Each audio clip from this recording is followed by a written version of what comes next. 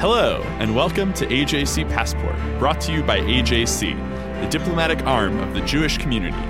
Each week, we'll chat with experts from around the world to help you better understand the week's headlines and what they all mean for Israel and the Jewish people. I'm your host, Seffi Kogan. Often, it's possible to learn by hearing from people from opposite sides of the political divide. Each person lays out their best argument, and then you can triangulate to figure out what you believe. But another way to learn is to hear the internal conversation within the left or within the right. Many Jews and many AJC supporters had varied and diverse perspectives on last week's Women's March. In this week's episode, we're focusing specifically on two Jewish leaders, both from the left, both supportive of the general aims of the Women's March. What divides them is that one chose to march and the other chose not to. First up is Carly Pildes, political organizer and contributing editor at Tablet Magazine. Carly, thank you so much for joining us. Thanks for having me. Excited to be here. So I think you're in a little bit of an odd position because you're someone who's been vocally critical of the Women's March, but you also believe in much of what underpins it. What is it about the Women's March that you think is worth supporting? I'm a believer that the Jewish community should really be aligning itself with progressive movements for social justice, that we should be, really including ourselves in those frameworks, and that's in the long-term interest of the community. I agree with a lot of the values of the Women's March around feminism, around anti-oppression and racial justice, certainly around, some of the LGBTQ rights they've done. And I think I'm in an interesting space because I'm not going to the march. I have not gone. I'm not interested in giving them my financial contribution, but I am very interested in saying we should keep the door open to continue to talk and to see, what potential for further reconciliation there is between members of the Jewish community who feel really attacked and hurt by the march and the march leadership and its new steering committee. And can you lay out for us why it is that you made the decision to not march? A couple things. I think the Women's March has made incredible progress in the past 2 months. A lot of the things I've really pushed from the beginning for the past 2 years for them to do, expand their governance and add Jewish leadership to that and add Jewish women to the unity principles and, put out some meaningful apologies like Carmen Perez did in the foreword, a long article talking about, places they failed and how they hadn't addressed anti-Semitism within the organization, in a timely fashion. They've done a lot of that, which I think is great. That said, I still think there's work to be done. I still think there are conversations that need to be had, unpacking that needs to happen. And I didn't feel like Saturday was a deadline for me for that to be done by because the fight against anti-Semitism and white supremacy in our country will not be done by the 19th, unfortunately. And these, broader issues, I think, they've done enough that I think it's important to keep talking and keep pushing and keep having a community back and forth, but I didn't feel ready to put my sneakers on. So a number of our listeners doubtless marched, certainly in year one and possibly this year as well. But many, probably including many of the marchers, haven't heard of the Women's March unity principles. What are those and why do they matter? So the unity principles essentially are a value statement. They lay out, who we are, who we fight for, what we're going to be doing. Originally in 2017, they did not include Jewish women, and the Women's March sort of official response to that was we're centering on women who we feel are most under attack and who, there was racist or other oppressive rhetoric around during the Trump campaign. Unfortunately, that excluded some of the rhetoric that we saw, political advertisements with Jewish stars and wads of cash behind Hillary Clinton that's pretty deeply anti-Semitic, that sort of was missing from their viewpoint of the unity principles. I pushed really hard for a long time in a variety of articles and, in social media that Jewish women really need to be included. That matters to me for a couple reasons. One, Jewish women and their voices matter. Our issues matter. Our community matters, both because, we deserve to be treated with dignity and respect, and our history needs to be respected, especially, the history of anti-Semitism, but also because, anti-Semitism, to quote Eric Ward, really animates white supremacy. It's the conspiracy theory that really goes hand in hand with white nationalism. If your goal is to fight white supremacy, then you have to include anti-Semitism in your analysis, and in your daily fight to break down those oppressive systems. More broadly, instead of beyond the Women's March, I think it's really important that the Jewish community not isolate itself from social justice movements. I think that strategy will hurt us in the long term. And these sort of broad value statement principles are really the wave of the future for a lot of organizing in the nonprofit and advocacy sectors. And I think it's really important that we're in those spaces and we talk about anti-Semitism and have people understand that anti-Semitism really belongs in that sphere, as, a respected and understood problem that people are working to address. People in our world talk a lot about unlearning bad habits or unlearning biased behavior. Anti-Semitism really belongs in that backpack of issues, which is why it matters in terms of, the Women's March itself, and sort of more broadly as progressive movements for justice, instead of anti-white supremacist, anti-oppression movements move forward, that they start to see that, Jewish voices really need to be included here, and the history of anti-Semitism needs to be included here. I think that, as someone personally who has followed the development of these issues on Twitter and in all kinds of different publications, I think that, anyone who has followed this issue knows that you personally deserve a lot of the credit for getting, Jewish women added to the kind of list of people in the unity principles that the Women's March stands for. But, even once they did that, you said, this is not enough. And I agree with you that it's not enough. But I worry that, the organizers, people who sympathize with them could say, well, you're moving the goalposts on us. You said Jewish women needed to be added to the unity principles. We did that. We've taken a few steps in the right direction, and you acknowledged Carmen Perez wrote that piece in the forward, etc. What do we absolutely need to see? Or rather, I should say, what do you, as a person who is comfortable on the left, who believes in a lot of the same things that the Women's March stands for, what do you absolutely need to see from the Women's March organizers to be comfortable associating with them in the future? A couple things. Any movement leader is going to have bad moments.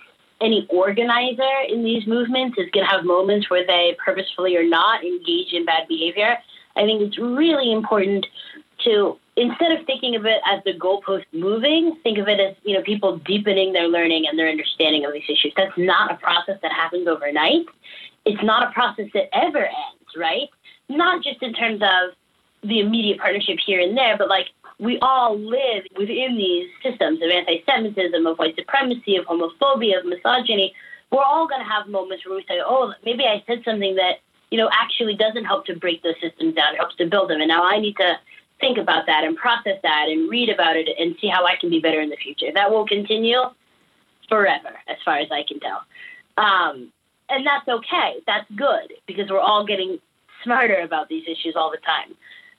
In terms of getting to a place where I personally would want to put my sneakers on in March, a couple things. One, I'd like to see a little more conversation between Women's March leaders and outside of the Jewish left and a little more into the Jewish mainstream.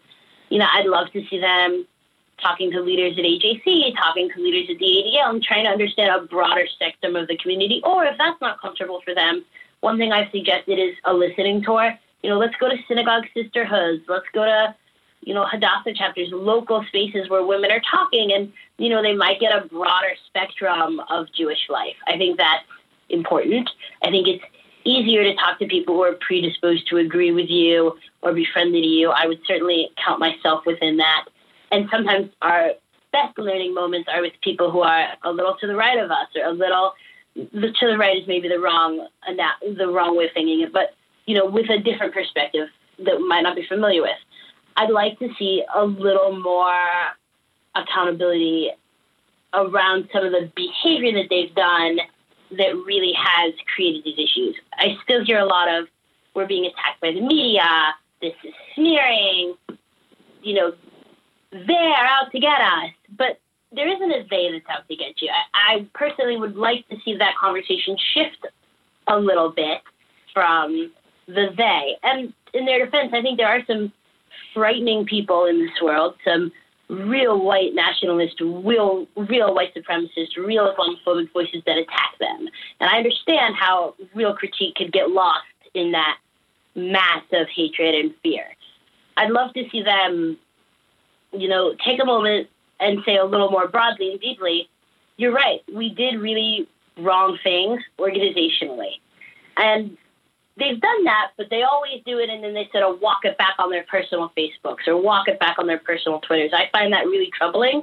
I'd like to feel like organizationally they're speaking a little more with one voice. And there are some financial things in terms of, I don't feel like the answer of, is the Women's March, paying the Nation of Islam security service for security has been fully answered. I can understand saying, I don't really like to publicly condemn members of my community. That feels uncomfortable for me. Okay, but then I'd like to see a little more like, is there really financial daylight? That matters, obviously. And if your sort of strategy is, I don't like to condemn people in my community, I like to work with them, then the onus is on the organization to show me, how are you holding those people accountable in those spaces? Because if you're not, that's the real problem. To put it more succinctly, there's a lot more beyond the Farrakhan stuff. But to put the Nation of Islam stuff succinctly, there's two things I'd like to see. One, I'd like to understand, are they paying for Nation of Islam security services or not? That's an open question. And two, if their principle in life is, we don't condemn people, we work with people, I think, you could probably take me along with that, but friends hold friends accountable. So if you're saying, the Nation of Islam does so much great work with prisons and, with some parts of our community, we don't want to let that go. I want to know, when you're with them, are you saying we should talk about anti-Semitism now that we're together? Because that would be my expectation. Right. And what you said earlier about the way that they have been kind of deflecting criticism, wasn't it Linda Sarsour who, when Jake Tapper called her out on Twitter or something like that, referred to him as face of the alt-right media, something like that, which is just, crazy to hear about someone like Jake Tapper, who's about as far from alt-right as it gets. To your point about a listening tour, I think that that's a phenomenal suggestion that they should be interfacing more with kind of the mainstream of the Jewish community. In fact, several of our AJC offices on a local level have done that with the local marches. So our LA office just a couple weeks ago held a very high-profile convening of Jewish leaders out in LA with the leadership of the LA March, and it was really productive. It was something that I think there was real value in, and I know that we would love to be a part of a productive conversation like that on a broader level as well. I think that's fantastic. And the one thing that I think is great, not about the fact that there's tension between us and the Women's March, but the one positive that has come out of this is I think we are starting to see bigger, broader conversations about anti-Semitism and how that shows up in movements. And people are starting to say, this is something we need to learn about. This is something we need to understand better. And, I think that's something the community should lean into. If there are people who say, I don't understand why that's anti-Semitic, it's easy to say, how could you not know that? We know that. But we grew up with a Jewish education. A lot of people never had the opportunity to learn about the deep and complicated history of anti-Semitism in this world. So when people are saying, let's talk, my answer is absolutely, come on over. Can we do Shabbat? I love it. You want to learn a little bit about anti-Semitism? Come on over to my house. Well, I want to come back to that in a moment. But first, to wrap up these questions about the Women's March organizers, where do you think anti-Semitism comes from on the political left? Why is it that people who are so attuned to the challenges of many minorities in this country are so deaf to the concerns of many Jews? Two things. I think anti-Semitism on the left, comes from the same place as anti-Semitism on the right. We live in an anti-Semitic world. I think one misconception that some Jewish people have, especially on the center and the right, is that only Jews are in progressive movements and coming up against bias. That's absolutely untrue. No one in the progressive movement, unfortunately, has been able to truly create a place where they can as a community, break out of oppressive behavior and bias, because we live in that world, right? That is the reality we're in. No matter how much work you do to build a movement, there will be racist moments. There'll be misogynistic moments, anti-Semitic moments. What's important is creating a language in which we talk about them together and in which we address those together and do that unlearning. And I think it's really important that Jews be a part of that conversation or we'll be left behind. That's one. Two, I think Jews don't fit well into the privilege framework. I think, people learn about white privilege, they learn about male privilege, and I don't think those are things you should run away from. I think we should embrace those conversations and then say, of course, as a light-skinned Jew, I have white privilege when I'm talking to a police officer. I acknowledge that, but I want you to understand that the way that oppression functions against me is as a conspiracy theory. And I think understanding that conspiracy theory way that anti-Semitism works eludes a lot of people on the left. But I will also say the worst thing we can do is show up and say, no, I don't have white privilege. Well, maybe you do, maybe you don't. But if you're light-skinned in this country, there's a very good chance you do when you're applying to a mortgage, when you interact with the police.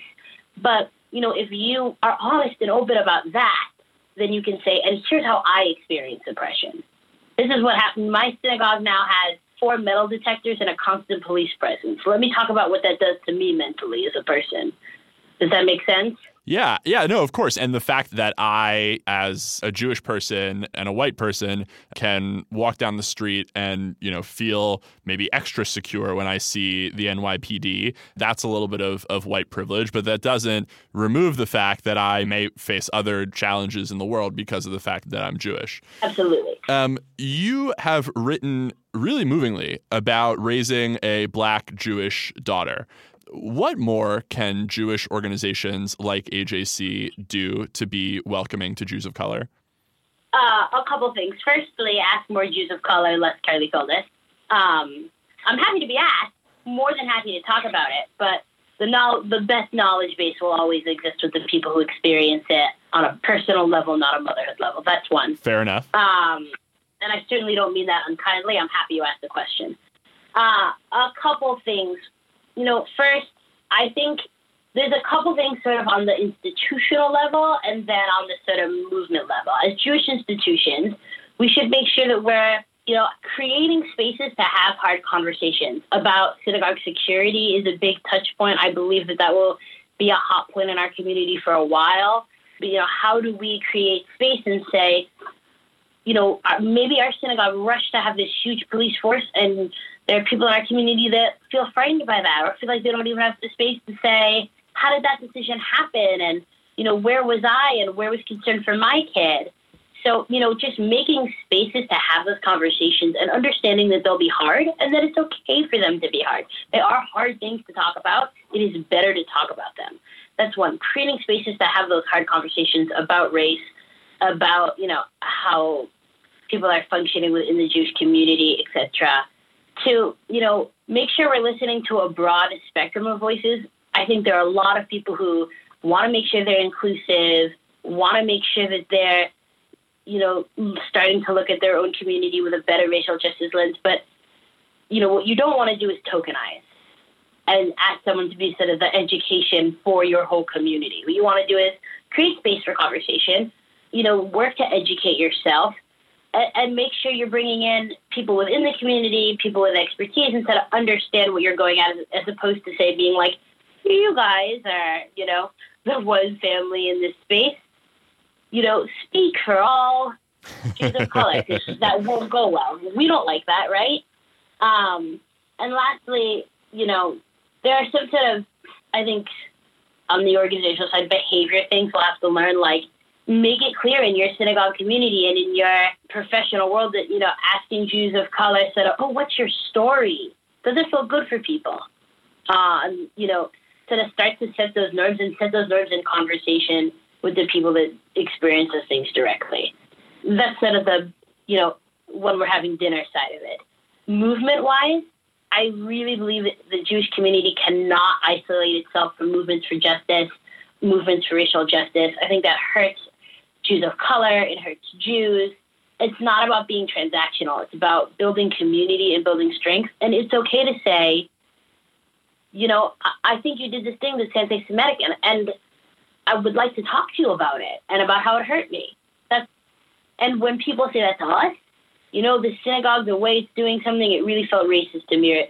That tweet, I get the point you're trying to make, but it came off really racist. Say thank you. Thanks for telling me. I'm still learning. We all are. Terrific. Carly, thank you so much for joining us and for sharing your thoughts on these important issues. Thanks so much for having me and, holding out hope that I'll see you at the 2020 Women's March.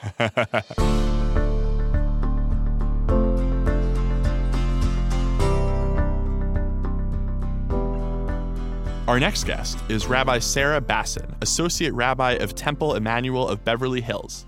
Before joining the clergy of Temple Emmanuel, Rabbi Bassin created New Ground, a Muslim-Jewish partnership for change.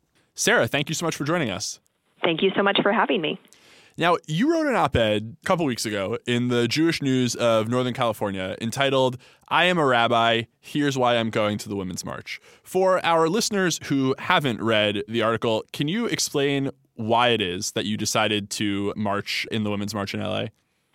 Well, in addition to my values as a feminist and as somebody who believes in women's equality and that being a primary motivator for me to go, I think it's really important for us to have the conversation around anti-Semitism and the way that anti-Semitism and anti-Zionism are showing up on the left, that we have a place at the table. That's really on this most strategic level. It's better for us to have a voice in the conversation rather than to be yelling and criticizing from afar. I just think that's a more effective approach. Now, from my perspective, I think that the Jews who marched largely fell into two camps. There were those who marched even though they have problems with the organizers, maybe like for the strategic reason that you reference. And then there were those who just didn't think the organizers were very problematic. Do you think that that's the right dichotomy there? And if so, what camp do you put yourself in? I would put myself somewhere in the middle between those two camps. I think that there is a problem with anti-Semitism and anti-Zionism in the progressive space. And by the way, it's on the right of the conversation as well, yep. Right? Neither political camp is exempt from this. And that rather than condemning or pointing out a couple of people, I just don't find that to be terribly helpful, because I think that this is a more structural problem of anti-Semitism and anti-Zionism that are seeping their way into these movements. So to try to isolate it and say, oh, it's because of these couple of individuals, and if we condemn them, then we solve the problem, I think we're actually missing the larger point of the work that we need to be doing in our respective political camps to really uproot and to diminish anti-Semitism. And one of the things that I've said that hasn't been popular in the progressive circles that I function in is that I think it's really important for people who lean politically to the right, that they stay in the game as well, and that they continue to bring their Jewish voice and Jewish perspective to the game, and that there's value in staying at the table. If we're serious about fighting anti-Semitism, then we can't just be serious about yelling about it when it's on the other side of the spectrum that we find ourselves on. You could say, well, the Women's March was slow to respond on anti-Semitism. The Women's March hasn't condemned Louis Farrakhan. The Women's March hasn't, called out Linda Sarsour for her comments around Zionism. You could also give the narrative of, well, the Unity Principles did add anti-Semitism. The National Council did add 3 Jewish women. Tamika Mallory did go on a radio show last week and talk in a deeply nuanced and sophisticated fashion about how anti-Semitism is a real problem in society today. I think the difficulty that we have in engaging in this conversation is that we have to let all of that information in simultaneously, even when it's not convenient to the narrative that we want to tell ourselves, and to engage with more nuance in the conversation. And again, to move away from condemnation, to think really strategically about how do we actually want to change the outcome of these conversations? How do we want to lessen and diminish anti-Semitism? What is my best access point and my best leverage to be able to do that? I think that's so important, and that's something that AJC really believes very deeply. There was one of the lines in your op-ed that resonated with me so powerfully was you wrote, quote, "Our fatal flaw on both sides of the political spectrum has been the ease with which we call out anti-Semitism on the other side while turning a blind eye toward it on our own." Can you say more about that? Like, how, practically, can we fight that impulse to point to anti-Semitism only on the other side of the political divide? Well, I think first and foremost that we just need to be putting less energy and less effort into condemnation of people and of individuals, and to start to think more strategically about what's actually going to move the conversation. It can feel really good and really righteous, to point out when somebody has messed up and to identify their problematic actions. The question becomes, how do we move the conversation from there? And I think that that's where the much harder work begins. When I was engaging in people on social media about the article that I wrote, and clearly with plenty of people who disagreed, a lot of the first impulse is for people to write an immediate, dismissive, accusatory reaction. And my first reaction to that is to say, I understand where you're coming from, and I understand your perspective, and I respect that. Tell me more about X. Tell me more about how you came to believe Y. And the simple act of expressing curiosity in their position and understanding tends to be really disarming and to transform the tone of the conversation to be able to look for more space and common ground.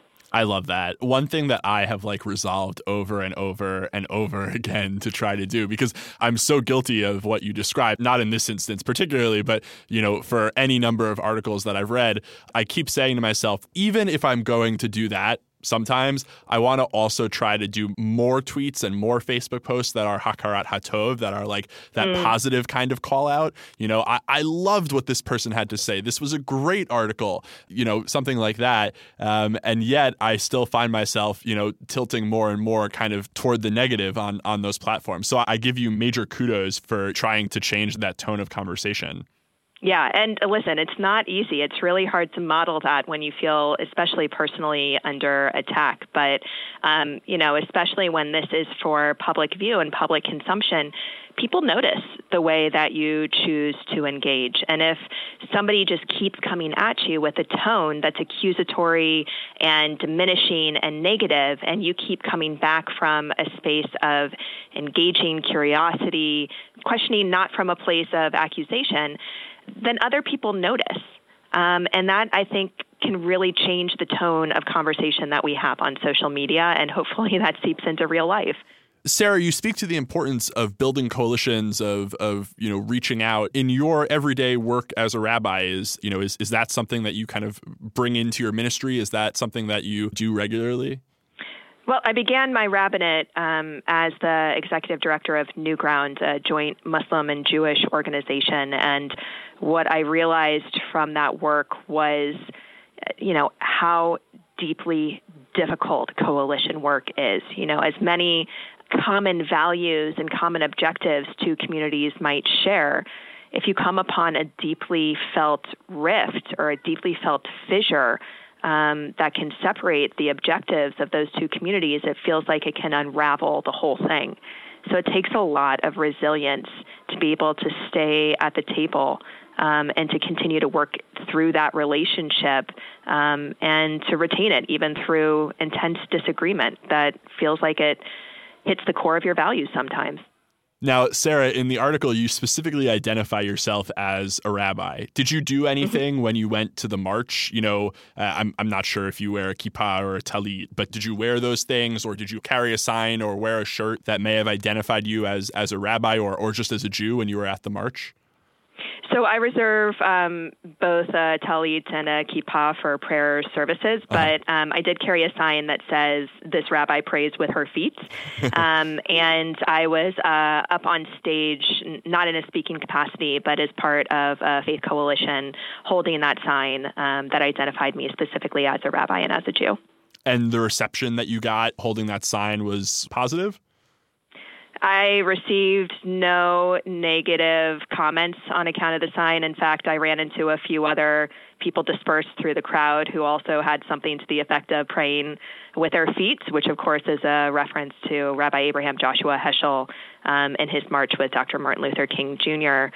And so a kind of a coded, explicitly Jewish presence that people were bringing. So no, I didn't have any personally negative experiences, though of course there was rhetoric that came from the stage that upset many people in the Jewish community from a couple of isolated speakers. And that was around Israel issues, or? Yeah, I think at one point Israel was accused of being an apartheid state. From what I understand, though, I don't have any transcripts of anything. I think that there were two speakers that said things that were problematic. Uh-huh. How did your congregation feel about your decision to march? So I got a tremendous amount of support from the vast majority of my congregation. And there are a few people that were concerned about my rationale and my decision to participate. One of the folks who expressed concern did so on social media, and that turned into an external conversation. And again, that's been my approach with any justice work that I do, which is if somebody is troubled by it, then shaming them and saying, well, you don't understand the agenda, or you're not progressive enough, or to just dismiss them. Again, to approach them and ask with curiosity to find where those places of common belief might actually be. And they're generally more robust than you would initially think going into the conversation. Now, the Los Angeles Women's March is a separate entity from the one that took place in Washington, led by Tamika Mallory and Linda Sarsour and that whole group of organizers. If it hadn't been, would your decision have been any harder? Or maybe you would have landed in the same place regardless, but do you think that would have been a different calculus? Not only would I have landed in the same place, but I think that people kind of might have falsely calmed themselves of their participation, that nothing was going to happen, that nothing was going to go wrong because this was a separate march. But again, I go back to the original point that there is an undercurrent of anti-Zionism and anti-Semitism that infects both the left and the right.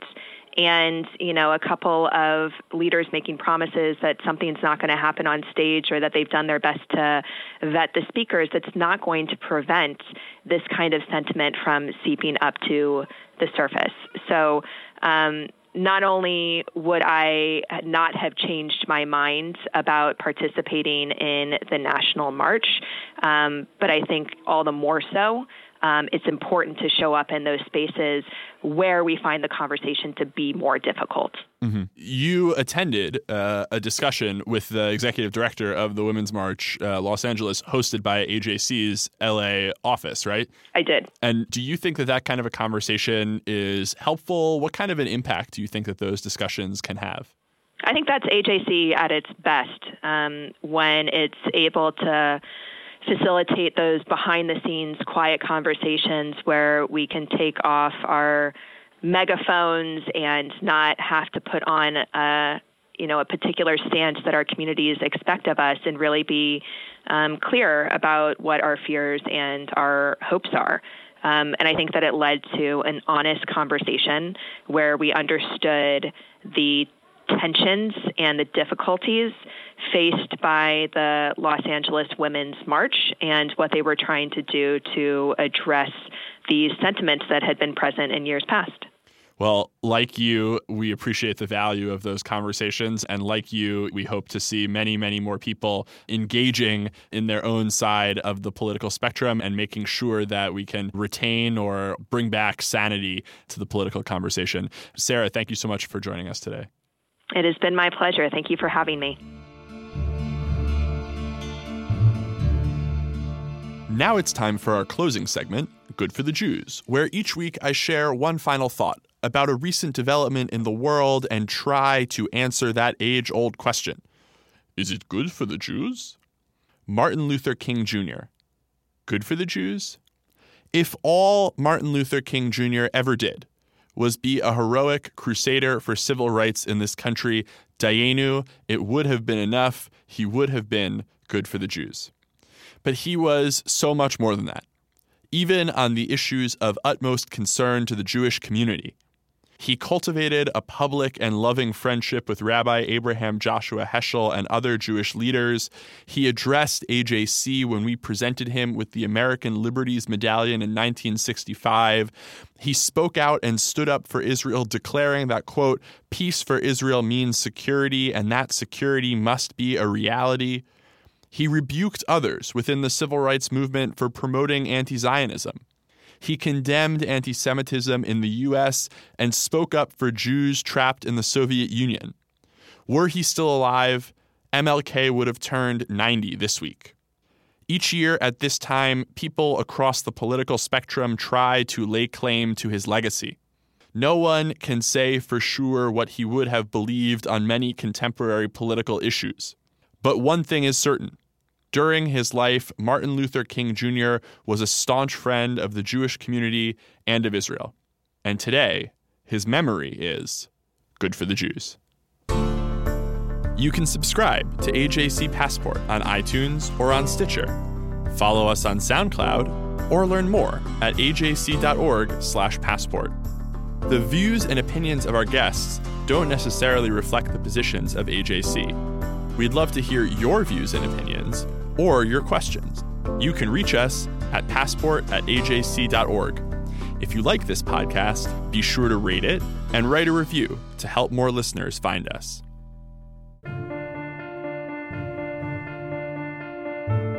Thank you for listening. I'm your host, Seffi Kogan. This episode is brought to you by AJC, the American Jewish Committee. Our producer is Kukang Do. Our sound engineer is TK Broderick. Tune in next week for another episode of AJC Passport.